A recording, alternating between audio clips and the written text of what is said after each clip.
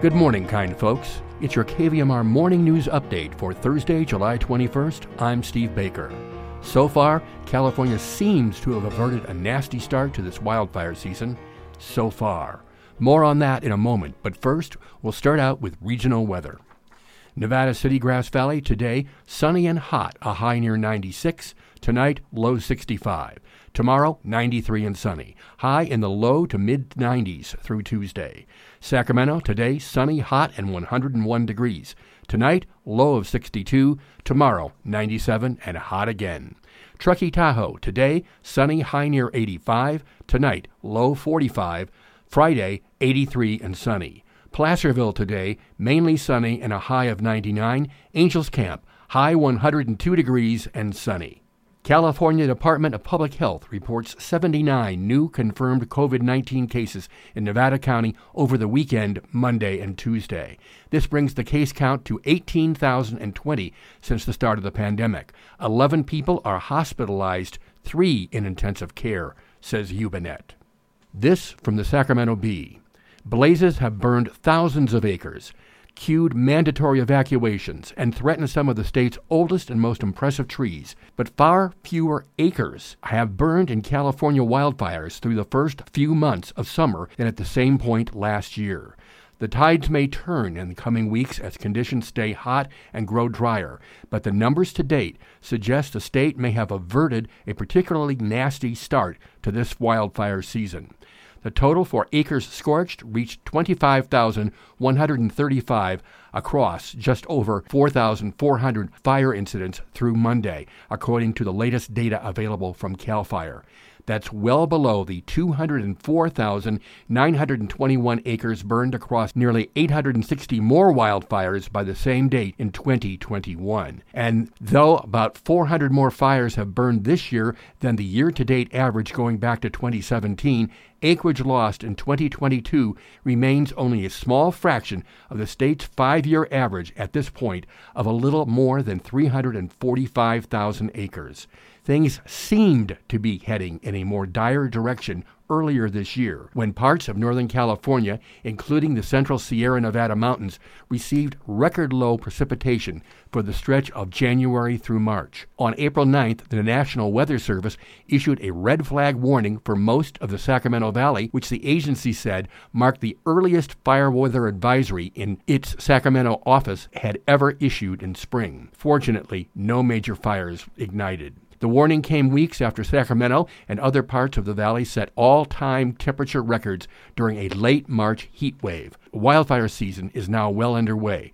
Thousands of fire personnel have responded to the recent Washburn fire at Yosemite National Park, the Electra fire near Jackson, and the Rice's fire in Nevada County, all of which ranged from several hundred to a few thousand acres, forcing mandatory evacuations. Now, California's comparatively mild start to the wildfire year up to this point could be a mix of preparedness and good luck. Recent history and climate trends suggest many of California's biggest and most devastating infernos are prone to start in August or later. This from Ubinet. Email from Mr. Tribble, no comment, have not been properly served yet. The hearing to determine if Rob Tribble, the winner of the Auditor-Controller contest, is qualified to serve has been postponed for a week.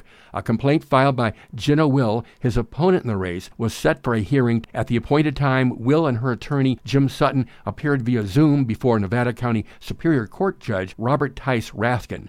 County counsel appeared in person for clerk recorder Greg Diaz, named as an interested party. Diaz joined via Zoom. Several Nevada County staffers, including the CEO, were in attendance.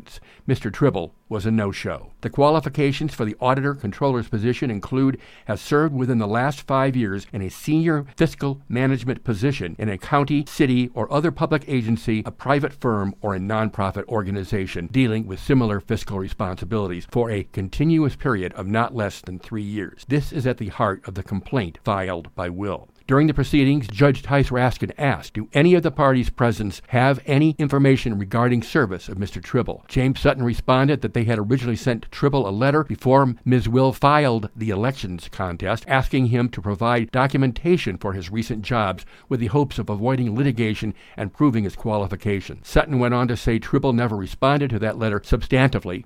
County Counsel Kit Elliott says she's been in email communication with Tribble, as with any incoming elected official. He was very aware of these proceedings, she says. According to Elliott, Tribble represented that he had hired legal counsel. Both county counsel's office and Will's attorney attempted to contact the lawyer in question. Sutton did get in touch with him, and the attorney said he had not been asked to step in on these proceedings. With no proof of service of a citation to appear in the court's records, Nevada County Superior Court Judge Tice Raskin postponed the hearing for 1 week. NCSO spokesperson Andrew Trigg stating several attempts had been made to serve the notice to appear to Mr. Tribble, but deputies were unsuccessful in locating him. They will make another 3 attempts to serve new notice in person. If they're unsuccessful, the notice can be posted at Tribble's residence.